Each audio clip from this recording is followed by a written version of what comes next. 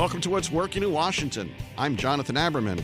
Today, Washington Business Journal's Money Reporter looks at the year ahead. I think a lot of people are going to look at 2020 as a time to make your bets before any possible recession.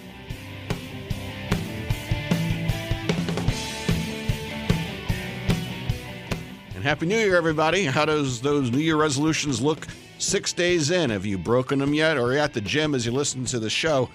I'm here with Andy Medici. He is a senior staff reporter at the Washington Business Journal. He covers money and all things entrepreneurship here in the D.C. region.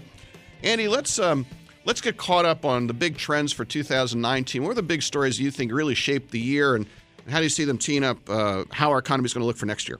It's a pleasure to be here, Jonathan. And 2019 was a big year for venture capital because it was a year that showed us what didn't work.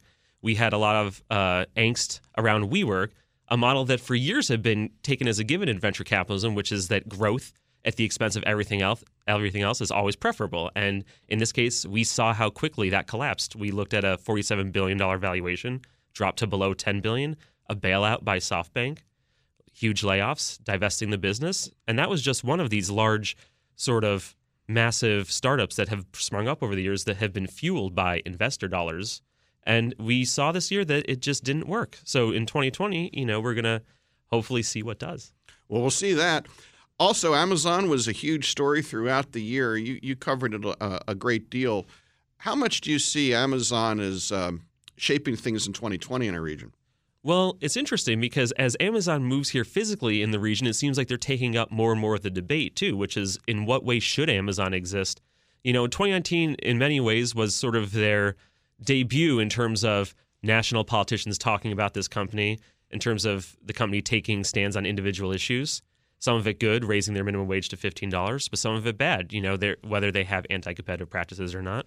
So 2020 really is going to be what does Amazon look like in the future, and how are national politicians and Congress going to look at this company from antitrust perspective, from a regulatory perspective as they go into new markets, as they continue to acquire new businesses. So with Amazon, we have the whole sort of venture capital bubble, which burst not just with WeWork, but with other high-profile companies that went public and have traded down since then. What was the other big thing that you saw last year that really sort of shapes things as you're looking forward? Well, I think what we saw was a focus on these companies going public, these companies finally trying to get an exit, Uber and Lyft. But what happened is that people didn't clearly value them as much as the venture capitalists did. So you have Uber, which is traded down, Lyft, which is traded down, Blue Apron, which is traded down. All these companies that professionals had for years sort of groomed and molded to have these successful exits, and they didn't do well. And I think that begs the question, which is, what should venture capital be going forward, and how should venture capital invest in these companies going forward? Because we think about venture capital as having been around for forever, but it's still a very young and very new industry.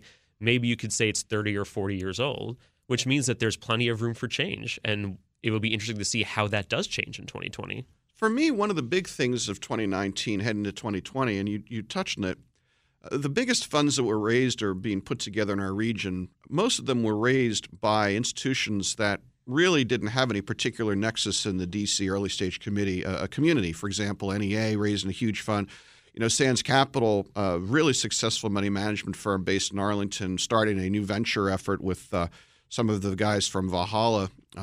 And it just seems to me that what's happening now is there's a tremendous almost fusion that's going on where private equity, hedge funds, and venture, it's all sort of coming out of the same bucket, and it's just a question of where it gets deployed more and more.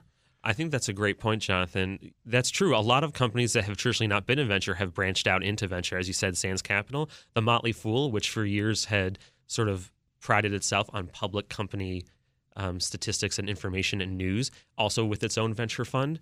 And I think that's what is happening is that you have these large players in public markets, these large investment players, and they increasingly realize that the best way to get access to deals as they come up is to have been an investor in them the whole time.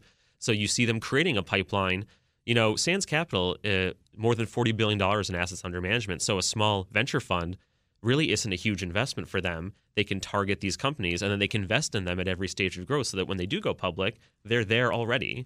And I think you're going to see that in a lot of places. Private equity in general is reaching earlier and earlier into the liquidity stack to pick up, in DC, several companies were bought by private equity, but they were only raising B rounds, which before was unheard of. Usually private equity comes in a lot later.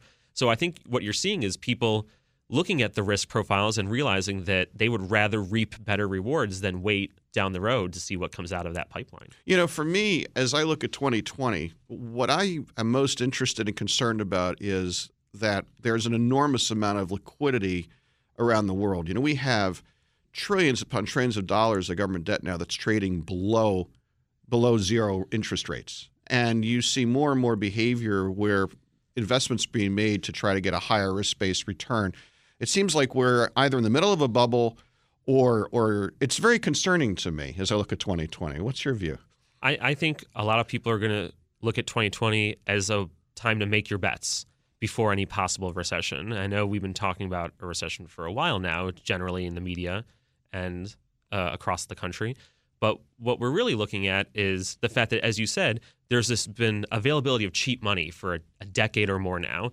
At zero, at 1% interest rates. They're going down still, even as we speak. They'll probably go down again before, I finish this sentence. And that's how fast it's happening. Yeah. And that creates this excess amount of capital, and people need to invest it, and they need to invest it at return. And that you put it into huge rounds, SoftBank's Vision Fund, which hasn't done as well as people had hoped it would be. You put it into these large companies. You put it anywhere you can. And does that create problematic issues? It definitely does.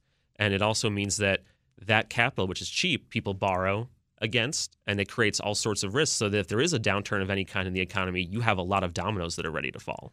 So we're here in D.C. I have to ask, as you look at the election, you talk with other folks in the financial industry, do people really think that the election is going to make a particular difference? I mean, a lot of these economic issues are macro and they're baked in, right? So it might not matter who you elect. It doesn't seem that long ago when Barack Obama got elected in the face of a recession that seemed to be happening whether or not he was elected. He did a lot of things to try and mitigate the issues there. But all of these issues, high corporate debt, high student loan debt, credit risks, all these little bubbles that are springing up, those are the results of years of sort of the current situation, monetary practice. Will any president be better than any other at solving those problems? I think that remains to be seen. But that's definitely something that I think will be on the top minds as people continue to campaign in 2020. Oh, absolutely. I know that they'll campaign on the difference, and it'll all be the sky is falling and you've got to vote for me or the world's going to end. As I look at it, I think you're right from the standpoint of there's certain macro issues, the largest one being the large amount of liquidity around the world. That's not going to matter whoever the president is. But to my mind, the other thing that's very likely, whether the Democrats or Republicans hold the White House, I think there's going to be more regulation of tech. That seems to be particularly antitrust. It seems almost inevitable right now. Are people talking about that? I think a strong dislike of social media companies now might be one of the few areas where both parties seem to agree, at least on some level, whether the specifics really pan out. But, large companies like Google, Facebook, Amazon, they are such key factors in all of our lives. And, I shop on Amazon and I use Google and I'm on Facebook. And I think people are realizing now that what they signed up for maybe not is what they really wanted. And Congress is trying to struggle with these issues and see what they can do about it. And in a lot of cases, that means regulation. There has been general chatter about how do you break up tech companies? Should Facebook and Instagram be separate companies? Should Amazon be able to be both a marketplace and a seller? And these are debates and issues that are playing across the world stage. But I think in 2020, you're going to see a lot more of those take front and center. As you talk with entrepreneurs or you look at the community, it's pretty clear that large amounts of capital are pooling in professional hands. Are you seeing, or do you think that we'll see an emergence of more angel funds or smaller funds, or should entrepreneurs really understand that getting money is now a big company game? I think what you're going to see is you're going to see small funds being raised. They're not going to really hold a candle to the huge players that have very deep pockets. But I think 2020, you'll see a few funds. You'll see a couple successor funds to small groups. But I think what you're really going to see is more corporate capital, more corporations, more large-scale asset managers get into the space. It's too attractive to ignore for them. So sure, there'll still be small funds and there'll still be some new funds, especially in this area.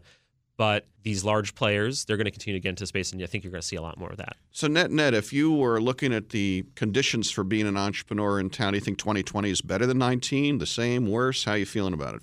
I think 2020 might be a good time to raise money if you can get it in before any possible recession. I would say that entrepreneurs are always optimistic, and that's probably why they're entrepreneurs. But I think there is going to be a big sort of side issue of realism, which is how much time do we have before there is a downturn, and what should companies and entrepreneurs do to make sure that they are secure against something like that? Conclusive proof that entrepreneurs are not economists. That's exactly right. Well, Andy, as you look at 2020, what are some of the stories you think are going to be most interesting for people to pay attention to? We have to take a look at venture capital and what that's going to turn into. There's already talk about what big investors are valuing, and it might be a return to more realistic measures like revenue, possibilities for profit. For years, it was growth at almost all costs, and those models haven't exactly borne a lot of fruit for a certain stage of investor. So, you have companies, and DC, I think, might reap some of the benefit of that, because a lot of the companies in DC are focused more on revenue. They're focused more on software and growth.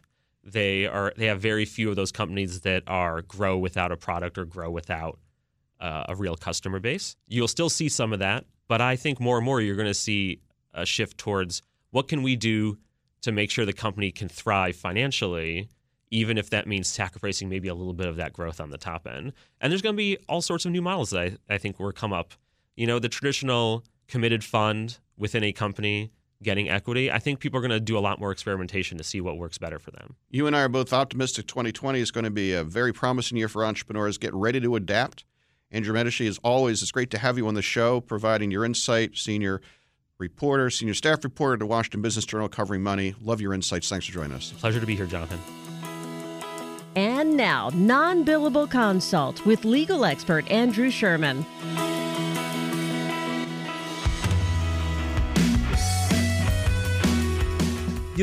It should come as no surprise to anybody listening that we are living in the era of the brand.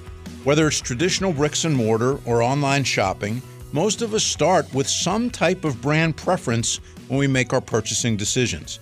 And some of us will only consider one brand when it comes to cars, clothing, housewares, accessories, and our choice is often within a family of sub-brands or other variables within the brand, like color, sizing, quantity, packaging, or even service and maintenance levels.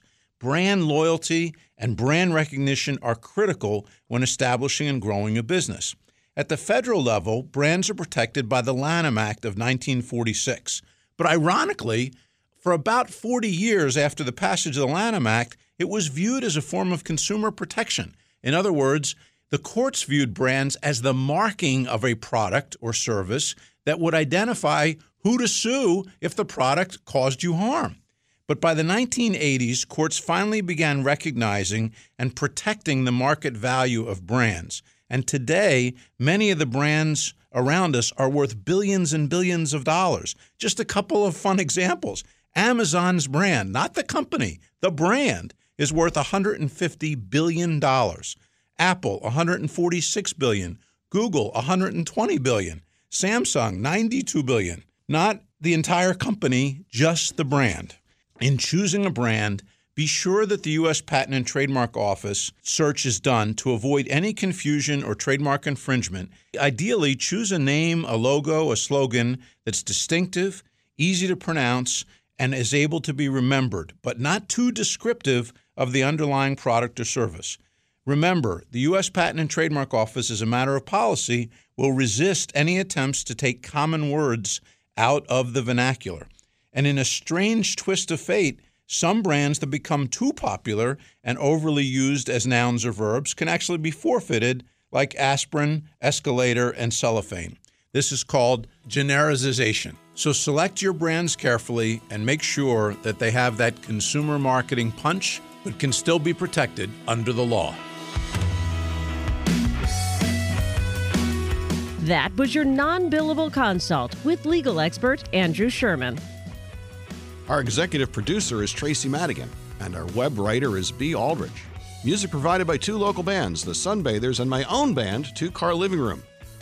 And of course, thanks to Active Navigation, Sarefoyle Shaw, and the Greater Washington Board of Trade, who provide the financial support to make this show possible. If you have a story idea, don't forget to tweet us at What's Working DC. I'm Jonathan Aberman. Thanks for joining us.